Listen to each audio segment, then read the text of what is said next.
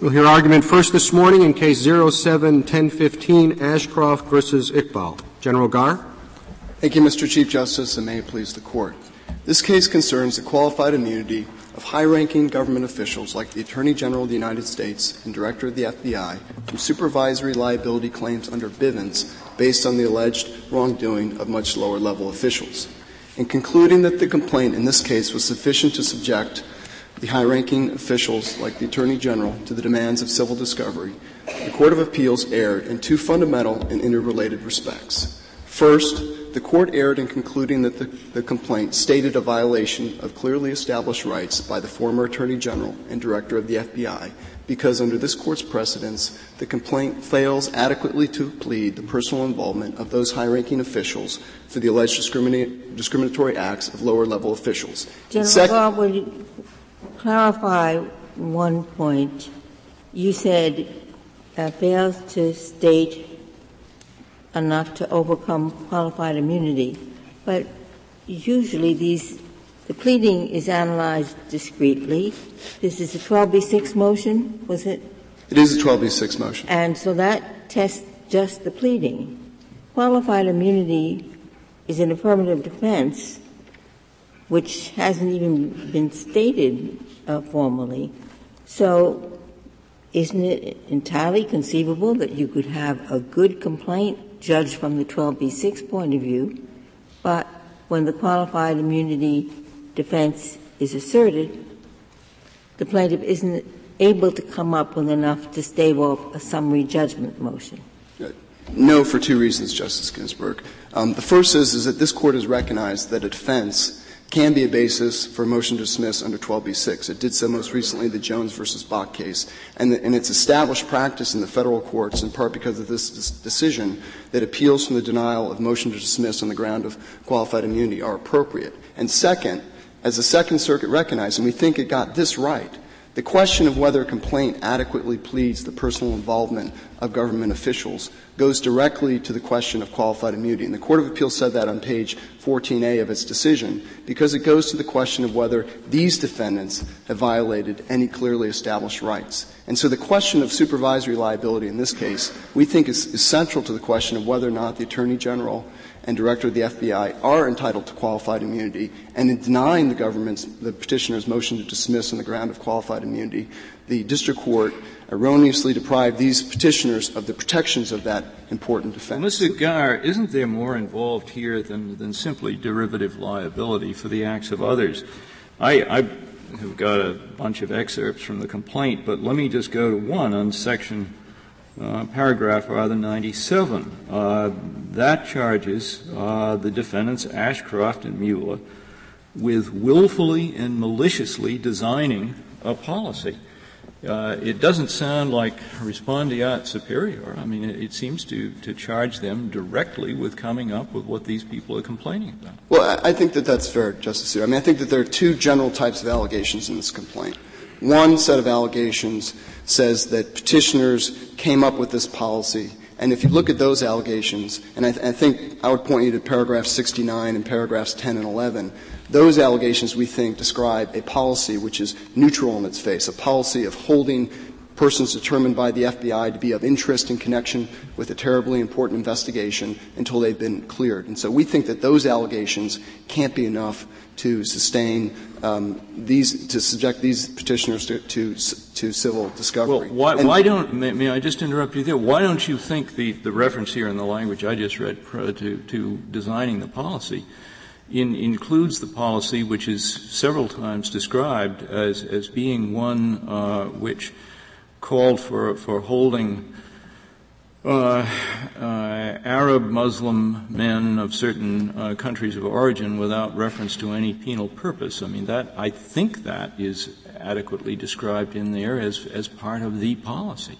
I think if you look at the complaint, that interpretation doesn't hold up. I mean, in particular, I would point you to paragraph 48, which is on page 164A of the joint appendix. The petition appendix. And what that paragraph says is that these allegedly discriminatory determinations, classifications, were made by FBI officials in the field, not petitioners here, the former Attorney General and Director of the FBI. And importantly, these determinations were made, quote, and comes from paragraph 48, without specific criteria or uniform classification system. And so that's what's going on here. You've got a complaint that alleges that specific lower-level officials are making these determinations. That's in paragraphs 50 and 51. You've got a complaint alleging that these determinations are being made on the basis of ad hoc criteria. That's page 48. And then you have these overarching allegations that the Attorney General and the Director of the FBI knew about, approved, and condoned of these discriminatory conduct of much lower-level officials. You don't dispute that whatever the policy was, that it was approved and condoned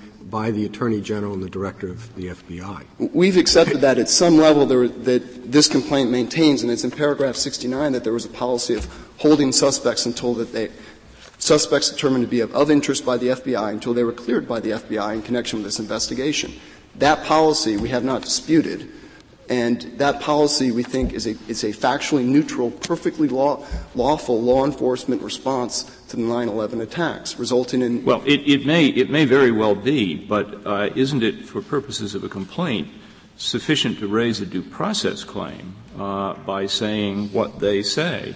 In other words, you may have a very good defense to it. You may have something that does not ever get them beyond the point of summary judgment. But for them simply to charge that there was a policy in which they picked up people and they held them until they were cleared, i.e. sort of demonstrated to be innocent in some way, that at least on the face of it seems to state a due process problem under the Fifth Amendment, doesn't it? Not with respect to the petitioners here, the former Attorney General and Director of the FBI, because, and I think in evaluating. Even if, as the Chief Justice said, they knew and condoned the policy? Well, the question is which policy, what policy? And if you look at the complaint, I think the only policy that the allegations bear out with respect to the Attorney General and the Director of the FBI is a policy described in paragraph 69 of holding suspects until cleared. Well, you may be right. I think there's a lot of tension in the allegations here, and I grant you that. But isn't the proper way to deal with those tensions at this stage to file a motion for a more definite statement and find out for sure? No. I mean, certainly that is one option. I mean, the Court mentioned that in the Crawford L. case, and that's an option. But just as in the Bell Atlantic case, where that was an option too, and where the defendants in that case did not avail themselves of their opportunity to file a motion for a more definite statement, the petitioners here did not do so, and they were not required to do so. They had a different option under the Federal Rules of Civil Procedure to move for dismissal under 12b-6. They exercised that option, and the complaint should be dismissed because it fails to state a claim against the difference, it seems, and maybe this isn't a sufficient difference, but the difference in my mind between this and Bell Atlantic was that in Bell Atlantic you had a set of allegations in which in effect there was an either-or choice. There were two possibilities consistent with the allegations in Bell Atlantic. One was a conspiracy possibility, one was a lawful parallel conduct possibility. And there just wasn't any way to pick one as being a more probable interpretation of what they were getting at. Here, the problem is not so much an either-or choice as to which we are clueless, but a just vagueness or uncertainty. Does the talk about the racial criterion go to the policy is devised or the policy is implemented?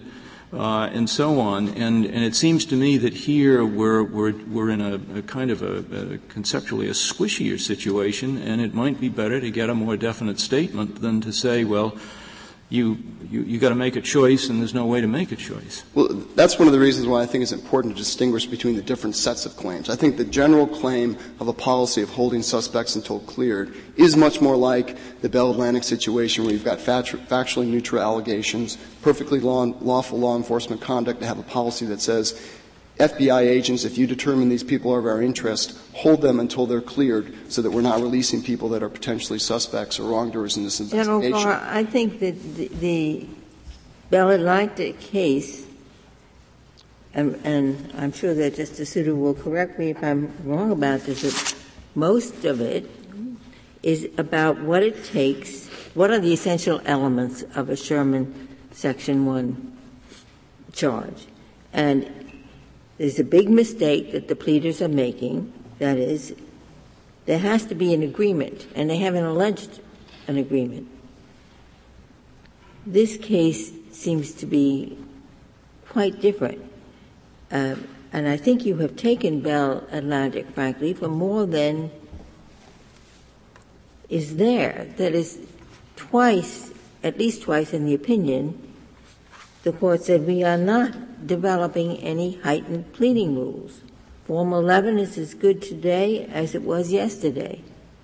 What we're talking about is an essential element to a substantive claim for relief. I thought that's what. And we're not asking for a heightened pleading standard, Justice Ginsburg. I think what's missing here fundamentally is a substantive requirement of the cause of action for Bivens for supervisory liability, which is an affirmative link, subsidiary allegations suggesting a plausible affirmative link between the discriminatory actions allegedly taken by much lower-level officials in the field and the Director of the FBI and the Attorney General of the United States. That sounds like an argument on the merits of the Bivens claim rather than an argument going to qualified immunity. It's not. I mean, in a similar way that this Court considered the scope of the Bivens cause of action in the Wilkie case recently and in the Hartman case recently. And in both of those cases, the Court recognized that the scope of the Bivens cause of action goes directly to the question of qualified immunity. And here, in order to evaluate whether the pleadings are adequate against the Attorney General and the Director of the FBI, you have to know what the substantive standard under Bivens is for a supervisory liability type claim. You have to know, just as you did in Bell Atlantic, you had to know the substantive standard of antitrust law in this kind of context. Here you have to know the substantive standard of what's required to subject the Attorney General of the United States or the Director of the FBI to potential liability, civil damages, burdens of civil discovery for supervisory liability for the claims of much lower-level officials. How does this work in an ordinary case? I should know the answer to this, but I don't. It's a very elementary question. Jones sues the president of Coca-Cola. His claim is the president personally put a mouse in the bottle. Now, he has no reason for thinking that. Then his lawyer says, okay, I'm now going to take 7 depositions of the president of Coca-Cola. The president of Coca-Cola says, I don't have time for this. There's no basis. I agree he's in good faith, but there's no basis. Okay, I don't want to go and spend the time to answer a question. Where in the rules does it say he can go to the judge and say, Judge, his lawyer will say, my client has nothing to do with this. There's no basis for it. Don't make him answer the depositions, please. And I think it would where does it say that in the rules? It says that, as this Court interpreted, in Rule 8 of the Rules, Rule Justice 8? Breyer. Yes, because in Rule 8 Rule 8 was moved for a more definite statement. No, Rule 8 is the plain statement showing entitlement to relief. It was the rule interpreted in Bell Atlantic. And there the Bell Atlantic Court said that the plaintiff had the obligation to show a plausible entitlement to relief. I think he shows a plausible entitlement. Look, he says there's no doubt it's a claim. If the president of Coca-Cola did put the mouse in the bottle, it's just there's no basis for thinking that. So he wants to go to the judge and say, I've set out a claim here. I copied it right out of the rules. All right? Now, what allows the judge to stop this deposition?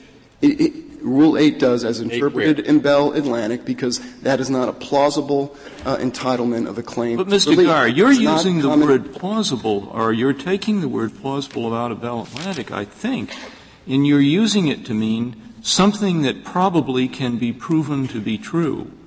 Bell Atlantic drew that distinction. The plausibility there is a plausibility that if they prove what they say, they will establish a violation. I certainly agree with you. You don't have to show that it probably is, but you have to show facts suggesting above a speculative level. And just as in Bell Atlantic. Okay, I think you're right that if somebody makes just a totally bizarre allegation that nobody in the world could take seriously, that the issue can be raised. But in Justice Breyer's case, that may be the case if the claim is that the president of Coke was personally putting mouses in bottles. But the claim, it seems to me, that the Attorney General or the Director of the FBI was establishing a policy of no release until cleared, or a policy that centered on people with the same characteristics as the hijackers, does not have that kind of bizarre character to it, and I think would not run afoul of the plausibility standard. Well, we certainly think that, in Bell Atlantic, the Court said common economic experience would support its determination in that case. We think here, and I think the brief filed by former attorney generals from several different administrations makes this point as well, that common government experience would suggest that the Attorney General of the United States is not involved in the sort of microscopic decision. Well, I would agree, but this is about as far from common government operation as we can get. And I think that gets to one of the fundamental problems with the Second Circuit decision is it held the extraordinary context of the 9/11 attacks and the aftermath of those attacks against the petitioners in this case. And that's problematic not only from the qualified immunity perspective of what it's going to be like for officials next time they have to I know, like but the courts can't ignore the extraordinary circumstances either. But it's problematic because you have to look at the reality of the job of the Attorney General of the United States and the Director of the FBI. In general, these are people who are responsible not only for the litigating divisions within the Department of Justice, the Federal Bureau of Investigation, the Drug Enforcement Agency, enforcing countless laws. These are people who have extraordinarily busy schedules in ordinary. I'm sorry, I just don't have the answer to my question. I must not have said it properly. Imagine way before Twombly, these rules have been in existence for decades. So we go back years ago. Certainly there have been many cases where, for whatever reasons, the plaintiffs included allegations that were just factually very unlikely. I want to know where the judge has the power to control discovery and the rules. I should know that. I can't remember my civil procedure course. Probably it was taught on day 4. Well, Rule 26 governs discovery, Justice. When I see that, it says a person has a right to go and get discovery. But it doesn't say, and you only control it under certain provisions which don't seem to me to apply to the truly absurd discovery. But there must be some power a judge has. And the second question I'm going to ask you, when you tell me what that power is, which apparently I'm not going to find out, but whatever that power is, which must be there, why doesn't that work to solve your problem? Well, the power to govern discovery doesn't solve the problem for the same reason that it didn't in Bell Atlantic. The Court specifically said we're not going to rely on district courts to weed out potentially meritless claims because we recognize the burdens that discovery can impose in the civil antitrust context, and those burdens are multiplied many times here where you're talking about subjecting high-level government officials to the burdens of civil discovery. I think fundamentally we think you don't get to the question of how do district judges control discovery because they haven't gotten through the gateway of pleading an adequate claim. And if I can give you the substantive rule that we think is on point here, this Court in the Rizzo case, which is a Section 1983 case, considered the question of claims against high-ranking officials, the mayor of the city of Philadelphia, the police commissioner of the city of Philadelphia, for alleged wrongdoing by individual police officers there. And there, in that case, the Court held that a plaintiff under Section 1983 has to establish as a matter of law an affirmative link between the acts of the subordinates and the higher-level officials. And we think that substantive rule in Section 1983, at a minimum, carries over to the Bivens context. I mean, my basic question, which I really want to hear the answer to, is the Attorney General is very busy, and what he does is very important. The President of Coca-Cola is very busy. The President of General Motors is very busy and very busy at the moment. And what they're doing is very important. There are quite a few people in this country who aren't even in the government. And what they do is very important and they're very busy. And so if there's something in these rules that allows people to bring suits without any factual foundation, even though the complaint says there is, and if those people are being harassed. How about Rule 11, to take care of Justice Breyer's problem? The judge would say to the lawyer, now you signed this pleading, and when you signed it, you made certain representations, and I'm going to read the Riot Act to you if it turns out that this is a frivolous petition.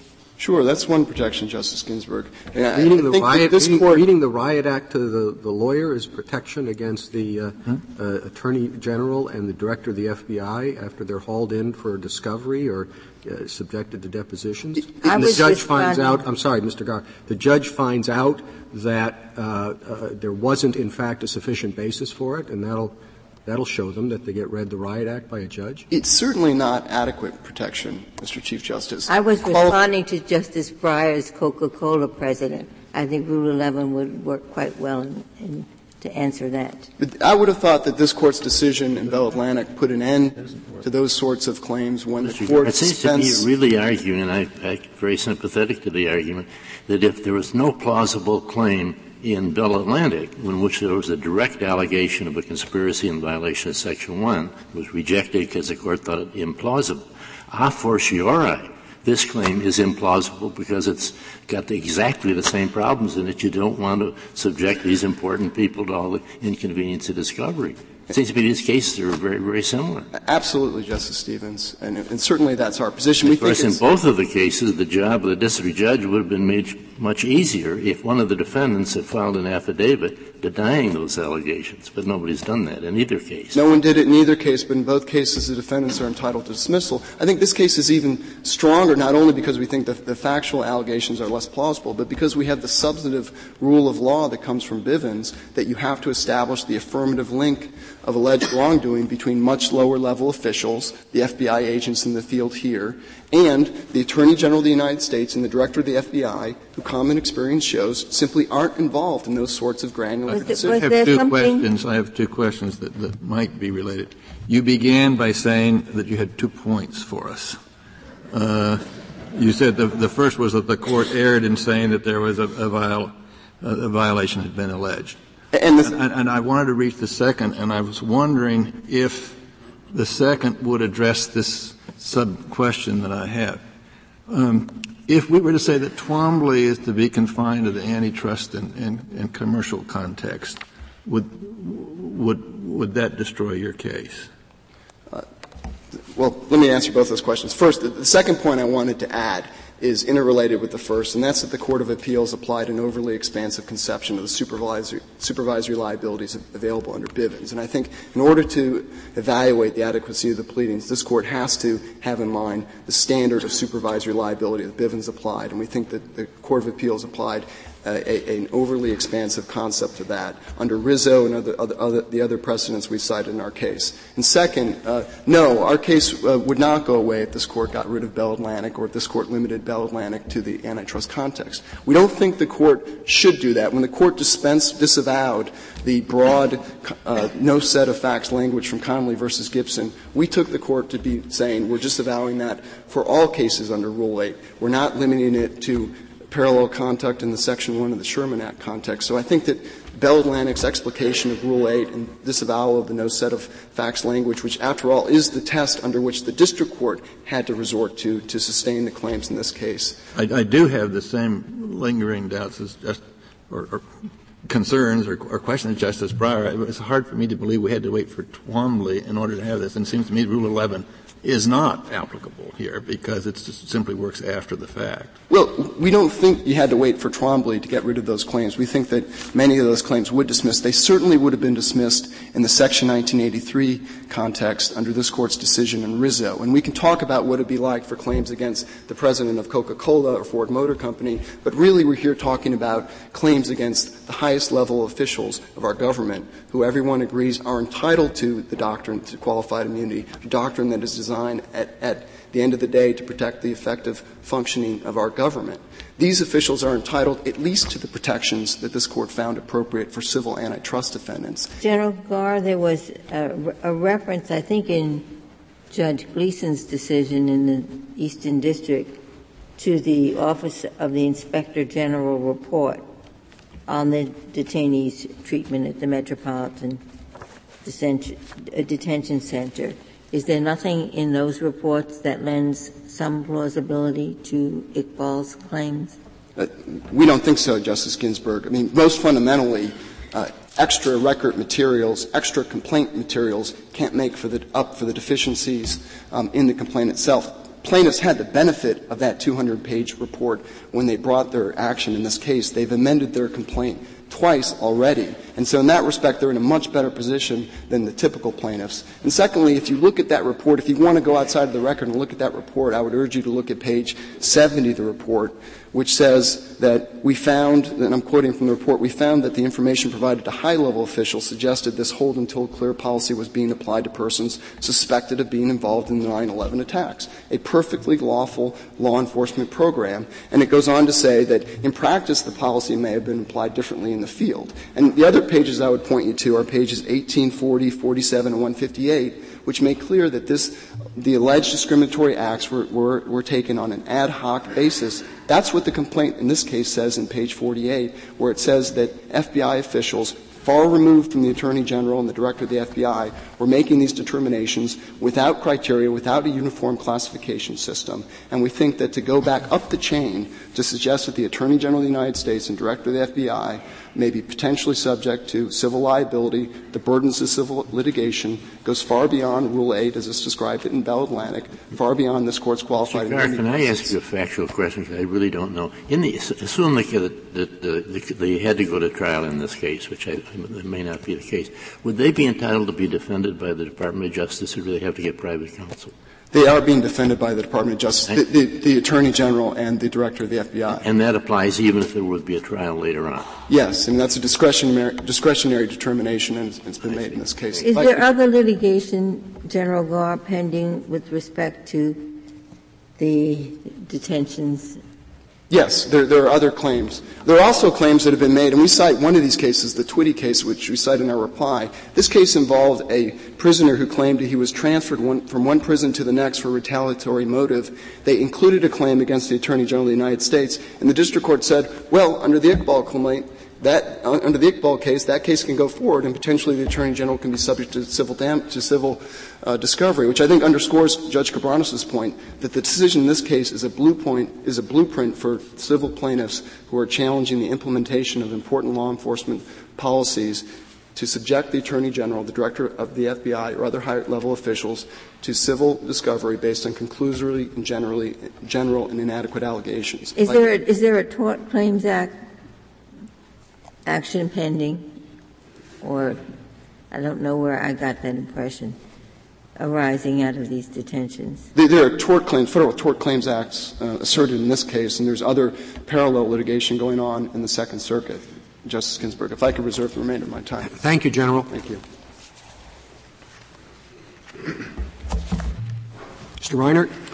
Mr. Chief Justice, and may it please the Court. I think I should start with paragraph 69 of the complaint, because I think petitioner's treatment of paragraph 69 shows why they have no coherent theory of what a conclusory allegation is and what it's not. Because what does paragraph 69 do? It sets out a policy, and it says that petitioners approve the policy. Paragraph 96 does exactly the same thing. Paragraph 69 you can find at 168 of the appendix. Paragraph 96 you can find at 172 to 173. In both cases, it does the same thing. We have petitioners approving a policy. Now, petitioners here conceded at oral argument, contrary to their reply brief but consistent with their opening brief, that paragraph 69 states a factual allegation. So if paragraph 69 states a factual allegation that is entitled to be considered true, then paragraph 96 states a factual allegation that is entitled to be considered true. This case is not about ad hoc decisions made at the low level of the Department of Justice. This is about a policy approved with the knowledge of petitioners that discriminated against detainees. Well, General Garr said there's no question that there was a policy and that it was known by and approved by the petitioners here, but that the policy is different from the policy that you allege.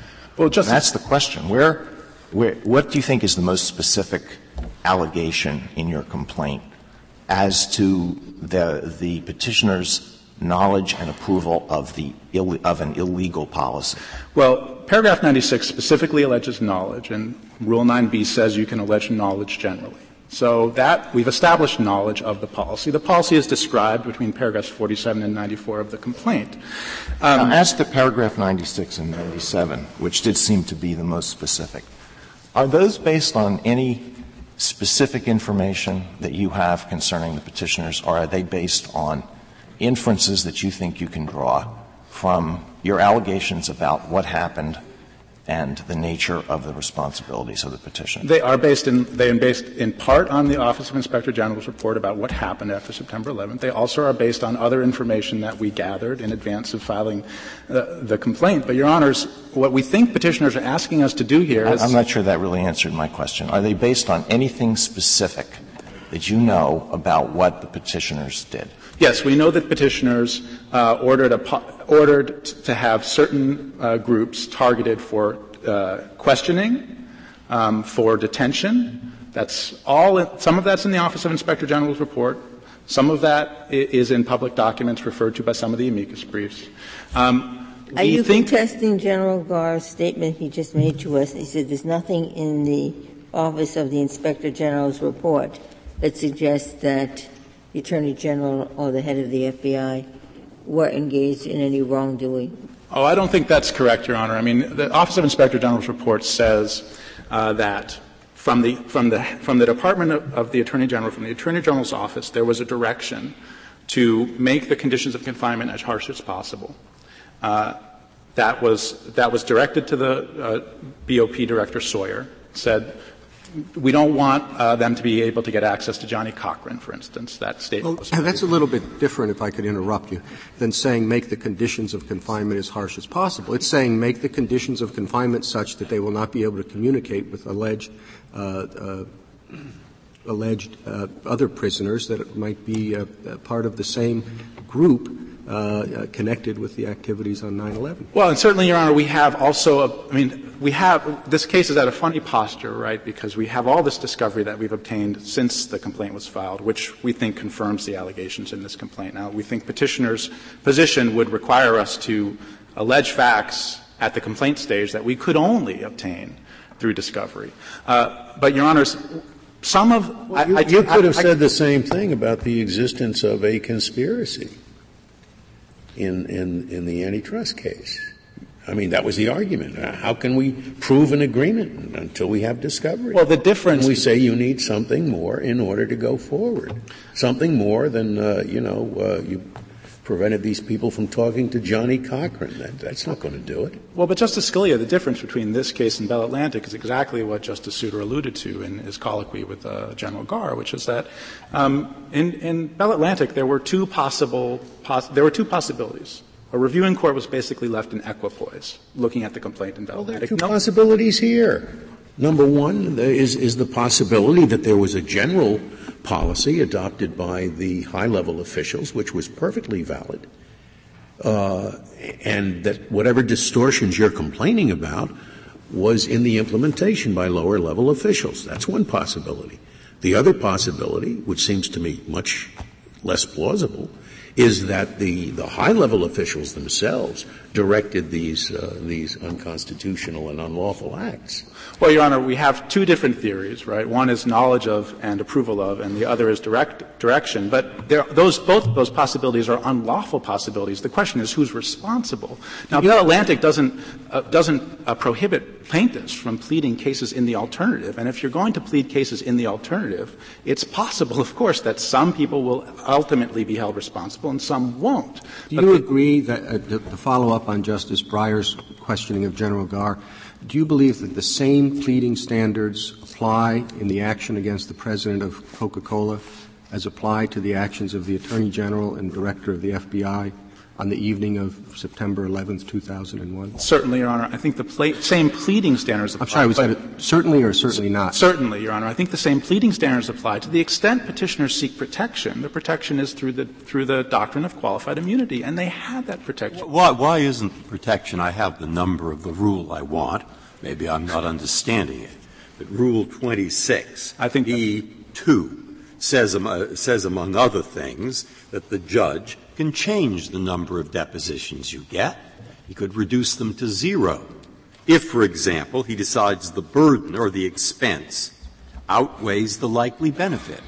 Can't he do that, whether you're the president of Coca-Cola or whether you're the president of Ford or whether you're the president or you're the attorney general? Well, certainly. Can he do that or not? No, Justice Breyer, yes. A district court judge can do that. In fact, the Second Circuit directed the district court to do that here. I mean, petitioners argue as if discovery is impending against them. In fact, the Second Circuit's opinion quite clearly says you don't get discovery against petitioners unless you get discovery from lower-level officials that confirm the need to get discovery from petitioners. That's lovely that the ability of the Attorney General and the Director of the FBI to do their jobs without having to litigate personal liability is dependent upon the discretionary decision of a single district judge.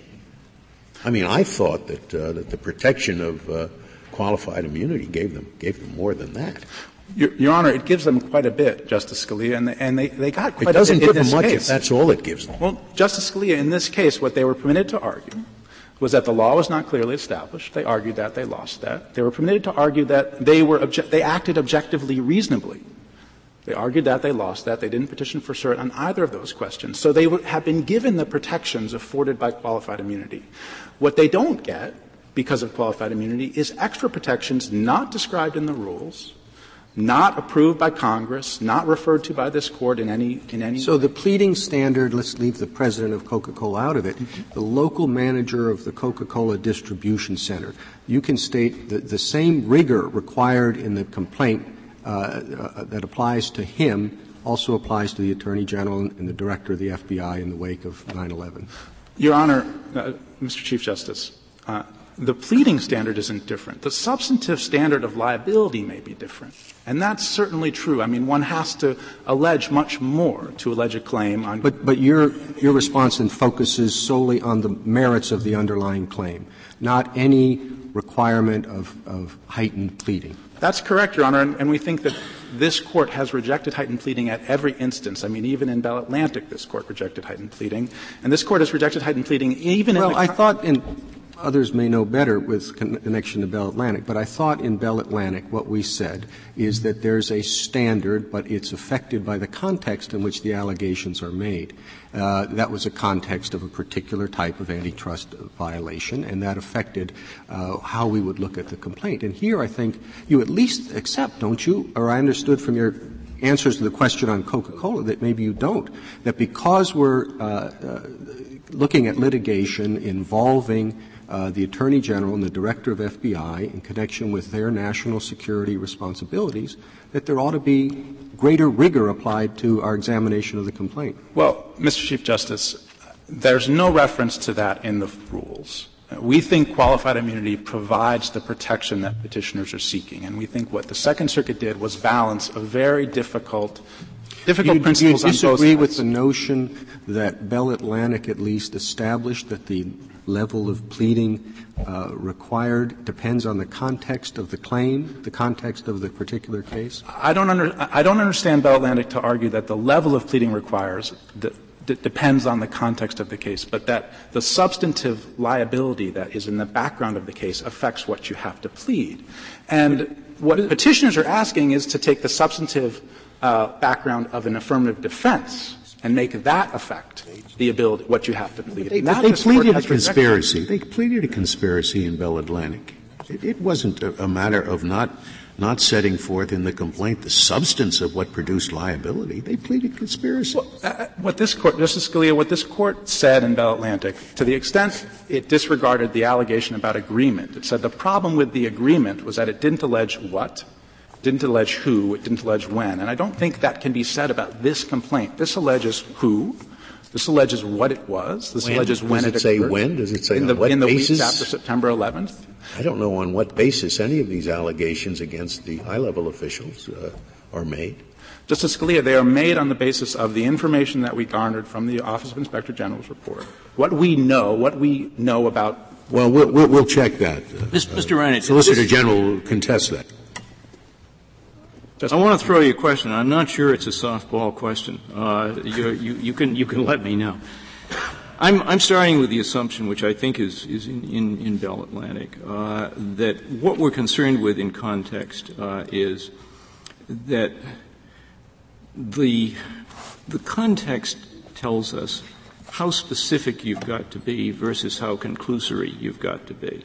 And the reason it does so is that some allegations are more likely to be true than others depending on the context.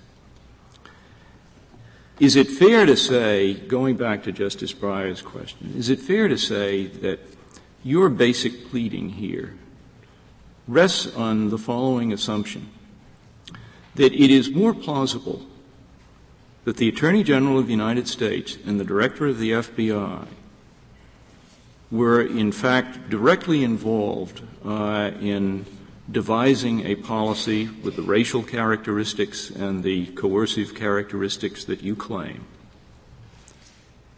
than that the president of Coca-Cola was putting mouses in bottles? Well, I think that is our contention, Your Honor, because it's an allegation about a policy. So that you would say that if to the Coke question you would say, yeah, they got to get more facts there. This is just crazy to think that the president is putting the mice in the bottles. But you're saying that so far as the close involvement of the Attorney General and the FBI director, it's not crazy to assume what you say, and therefore you don't have to get into more detail in order to have an adequate claim here. Is that? We certainly don't think it's absurd or bizarre, which is the argument that petitioners raised below. But that's also not the absurd and bizarre is also not the pleading standard. And how are we to follow up on Justice Souter's question? How are we supposed to judge whether we think it's more unlikely that the president of Coca-Cola would take certain actions as opposed to the Attorney General of the United States? Well, I think it is a problem posed by that interpretation of Bell Atlantic. I don't think it's a problem that's posed by this particular case, Mr. Chief Justice. Of course, the problem with the president of Coca-Cola is the allegation probably would be that the Coca-Cola company has adopted sloppy procedures in its manufacturing lines, and the president's responsible for those procedures, and that's why the bottles are filled with rats. Well, that's the way you'd allege it. You wouldn't say he did it personally. Well, then you'd have a similar question. You probably wouldn't say he did it personally, and there might be a respondeat superior theory there for liability that we don't have access to in the Bivens arena, which we concede. We have to establish a link between the unconstitutional conduct and the actions of the petitioners. So that may be how it's pleaded, and that might get it closer if there were a policy of putting mice in Coke bottles, that would certainly get it closer. No, it would be a policy of being derelict in the sanitary conditions in the plant and so forth and so on. Therefore, mice are getting in bottles with undue frequency, and the president's responsible for that. I don't see that that's a fanciful allegation. I don't know that it is fanciful, Justice Stevens. Sure, I don't mean to suggest Coke really does that. Of course not. But, no, certainly not. But that kind of theory is certainly. I mean, the essential point in this case is that the Second Circuit was faced with a dilemma. I mean, there's a liberal pleading standard and there's qualified immunity, and the Second Circuit tried to resolve it, did, I think, a very good job of resolving it with the interest, all of the interest that petitioners are concerned about. But they weren't all completely happy.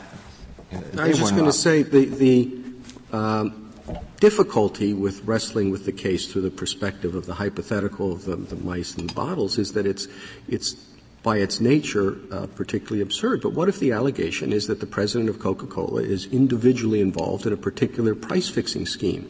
Then does this case seem so terribly different from the level of specificity Bell Atlantic would require? Well, I guess I want to distinguish that allegation from the allegations here. We're not alleging that the petitioners individually identified particular detainees as of interest or as of high interest. We're alleging that they either created the policy or they knew of and approved of it. Now, we could talk about knew of and approved. As I said, under Rule 9b, knew of is established by us saying that they knew it. We can't read 9b any other way, and petitioners don't suggest that we do. So then we have approved. Now, if they knew it, right, if we accept that they knew about this policy, and we also accept paragraph 69, as petitioners concede we must accept it to be true, then we know that they knew that there was this policy occurring, and they approved a policy of not releasing them. But that's easy. I hope that the Attorney General and the Director of the FBI knew of and approved whatever the policy was.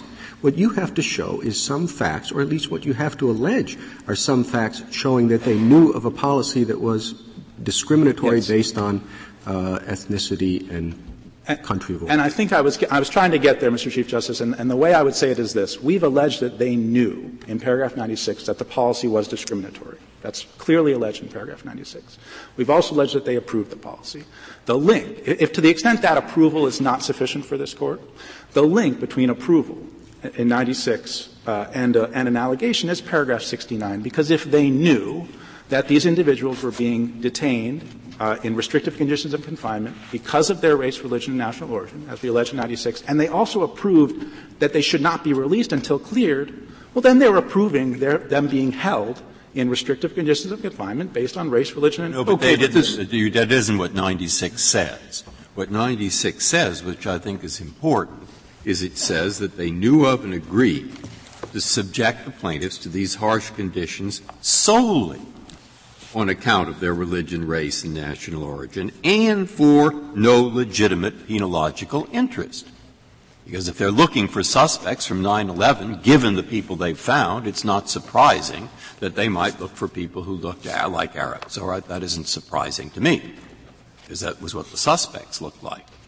So they want to say, yes, that was part of it, but it's not for no legitimate penological interest. It was for every good reason. We didn't want more bombs to go off. Now, suppose that's their view. Suppose also, I'm just hypothetically, they never, and they know this, ever had a conversation where they said, go look for people of Arabic descent alone. They never said that. They said, look for those people who have other connections and had something we reason to believe is 9/11 connected. They might be dangerous. Suppose that's what they thought. So they read this and they think, Judge, I want to tell Judge that you have no evidence to show anything other than what I just said, which sounds as if it might be reasonably connected to the 9/11 investigation. What is open to our two defendants if you win this case?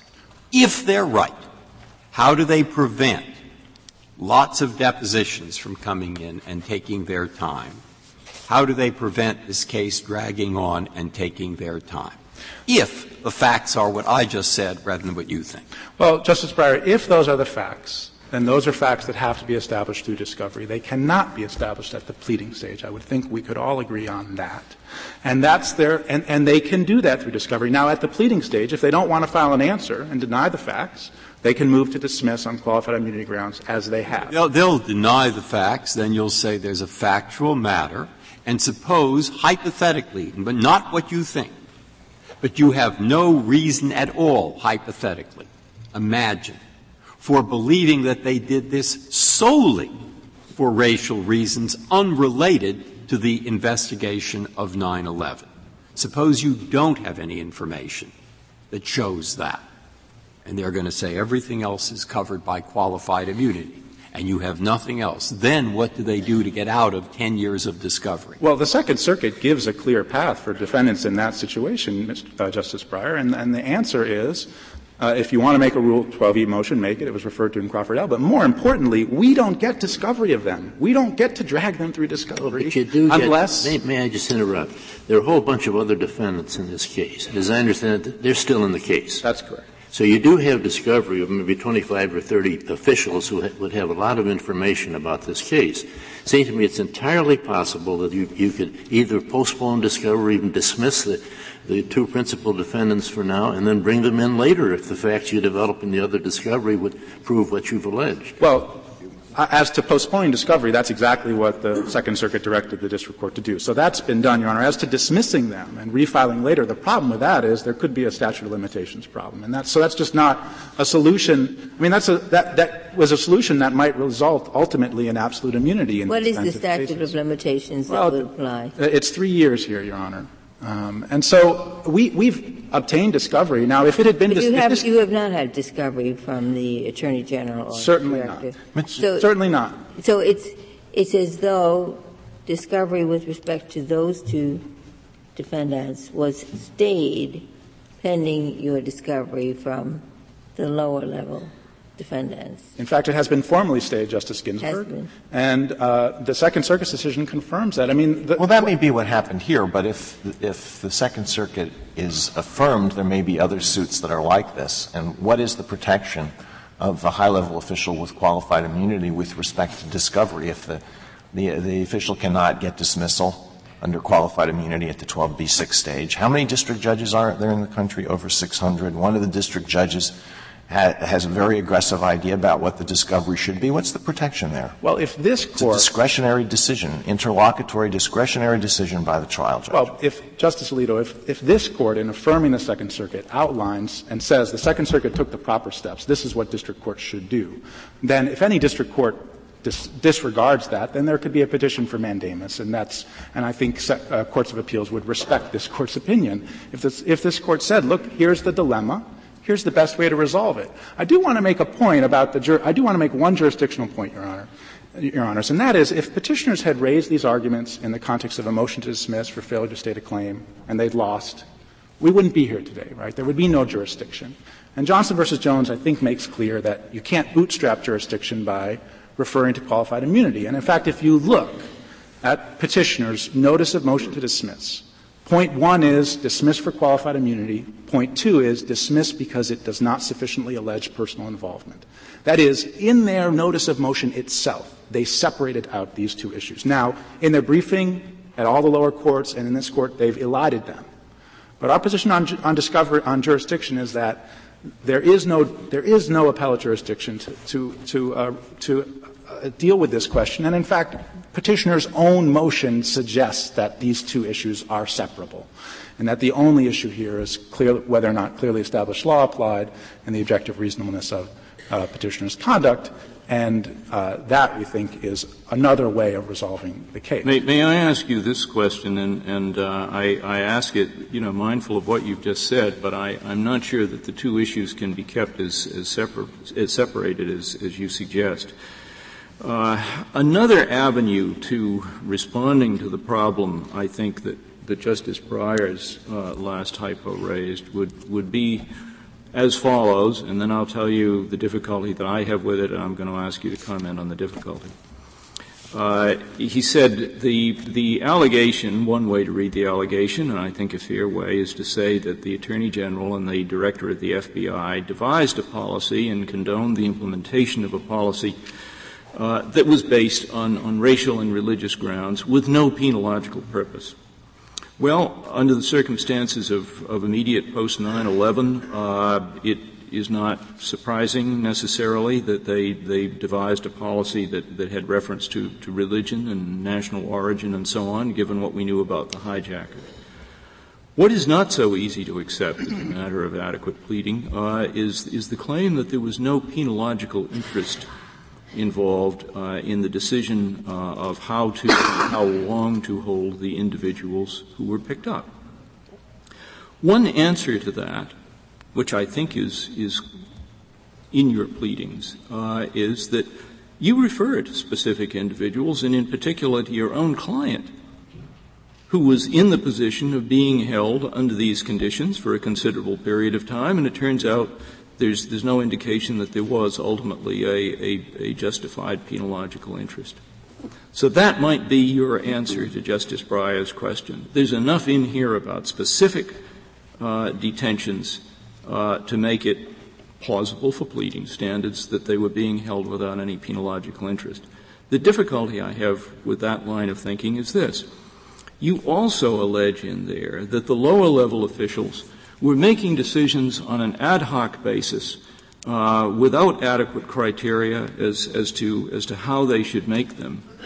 And that particular line of allegation suggests that what was really going on here, including what was happening to your client, wasn't the result of clear policy decisions made by the Attorney General and the Director of the FBI, but they were just being scattered. So what, in the context of your whole pleading, makes it adequate simply to charge on a conclusory basis that these two defendants were devising a policy that was intended to have, in effect, no penological interest? Well, Your Honor, Justice Souter, I do think that in this way the OIG report is very instructive. It basically confirms that none of the folks who were held as of interest or as of high interest were ever charged or suspected of being involved in terrorism. That was over 700 people. As for paragraph 48... You'll have to help me out. Did you allege that? We allege that plaintiffs, like many detainees, were held for no reason. Okay, that's what you're getting. Okay. And in paragraph 48, I just want to say that does not support the view that there was no racial criteria here. Paragraph 48 is immediately followed by paragraph 49, which says the classifications were made because of race. Paragraph 48 is saying the distinction between of interest and of high interest was totally arbitrary. But that's just a way of saying that this was a racial classification policy. It was a racial classification policy that resulted in harsh conditions of confinement for our client and for many individuals. And now we have alleged the petitioner's connection to that. We could say. Well, are you saying that the claim that there was no penological interest for certain decisions goes simply to the distinction between the decision whether to classify as of interest versus as of high interest? No, Your Honor, I think it's very difficult for us to say in a complaint anything other than no legitimate penological interest because we couldn't go through the complaint proving all the negatives. The fact is our client posed no threat that connected to 9/11. We allege that. We allege that's true of multiple detainees, and we think that's sufficient to say that there was no penological interest. Now, petitioners is no penological interest enough? I mean, is that the only basis after an attack on the country of the magnitude of 9/11? Is that the only basis on which people could be held?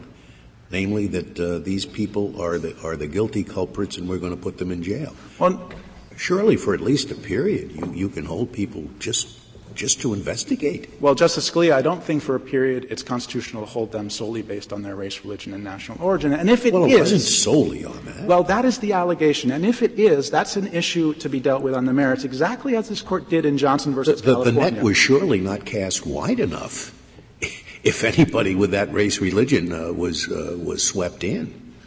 Well, I mean, if it's solely for that reason, there would have been hundreds of thousands of others.